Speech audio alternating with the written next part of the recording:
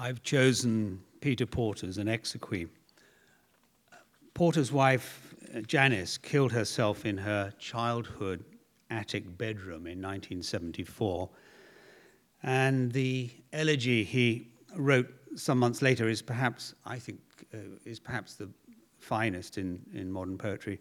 It borrows its form from Henry King's 17th century lament for the death of his young wife, which was called The Exequy. And Peter, with very typical modesty, calls his An Exequy.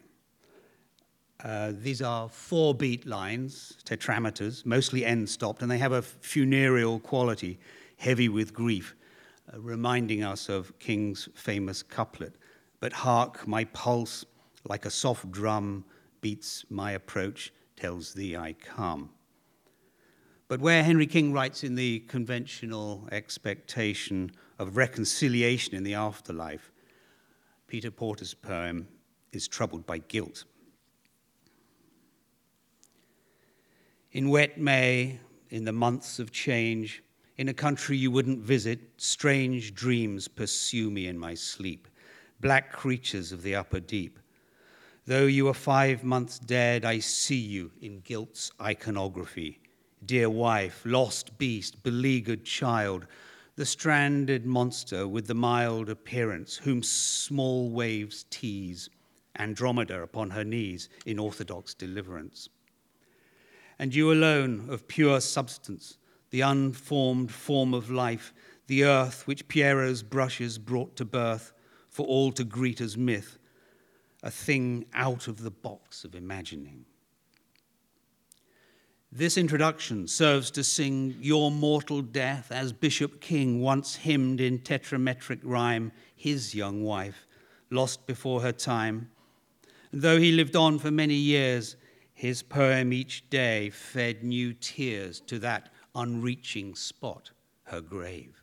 His lines, a Baroque architrave, the Sunday poor with bottled flowers would bypass in their morning hours, esteeming ragged natural life, most dearly loved, most gentle wife.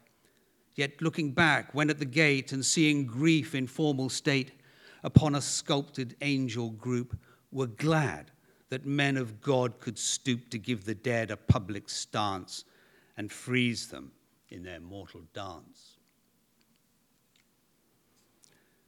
The words and faces proper to my misery are private. You would never share your heart with those whose only talents to suppose, nor from your final childish bed raise a remote confessing head. The channels of our lives are blocked. The hand is stopped upon the clock. No one can say why hearts will break and marriages are all opaque. A map of loss, some posted cards, the living house reduced to shards, the abstract hell of memory, the pointlessness of poetry. These are the instances which tell of something which I know full well. I owe a death to you. One day the time will come for me to pay, when your slim shape from photographs stands at my door and gently asks if I have any work to do, or will I come to bed with you? O Scala Enigmata, I'll climb up to that attic where the curtain of your life was drawn, some time between despair and dawn. I'll never know with what halt steps you mounted to this plain eclipse, but each stair now will station me, a black responsibility, and point me to that shut-down room. This be your due appointed tomb. I think of us in Italy. Gin and Chianti fueled, we moved in a trance through paradise, feeding at last our starving eyes to people of the English blindness, doing each masterpiece the kindness of discovering it. From Baldo Vinetti to Venice's most obscure jetty. A true unfortunate traveller, I depend upon your nurse's eye to pick the altars where no grinner puts us off our tourist dinner, and in hotels to bandy words with Genevan girls and talking birds, to wear your feet out following me to night's end and true amity, and call my rational fear of flying a paradigm of holy dying. And oh, my love, I wish you were once more with me at night somewhere in narrow streets applauding wines.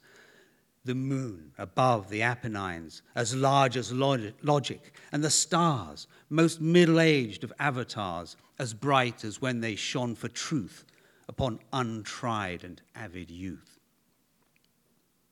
The rooms and days we wandered through shrink in my mind to one.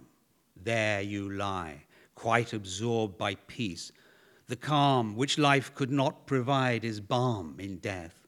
Unseen by me, you look past bed and stairs and half-read book eternally upon your home. The end of pain, the left alone. I have no friend, no intercessor, no psychopomp or true confessor, but only you who know my heart in every cramped and devious part. Then take my hand and lead me out. The sky is overcast by doubt. The time has come. I listen for your words of comfort at the door.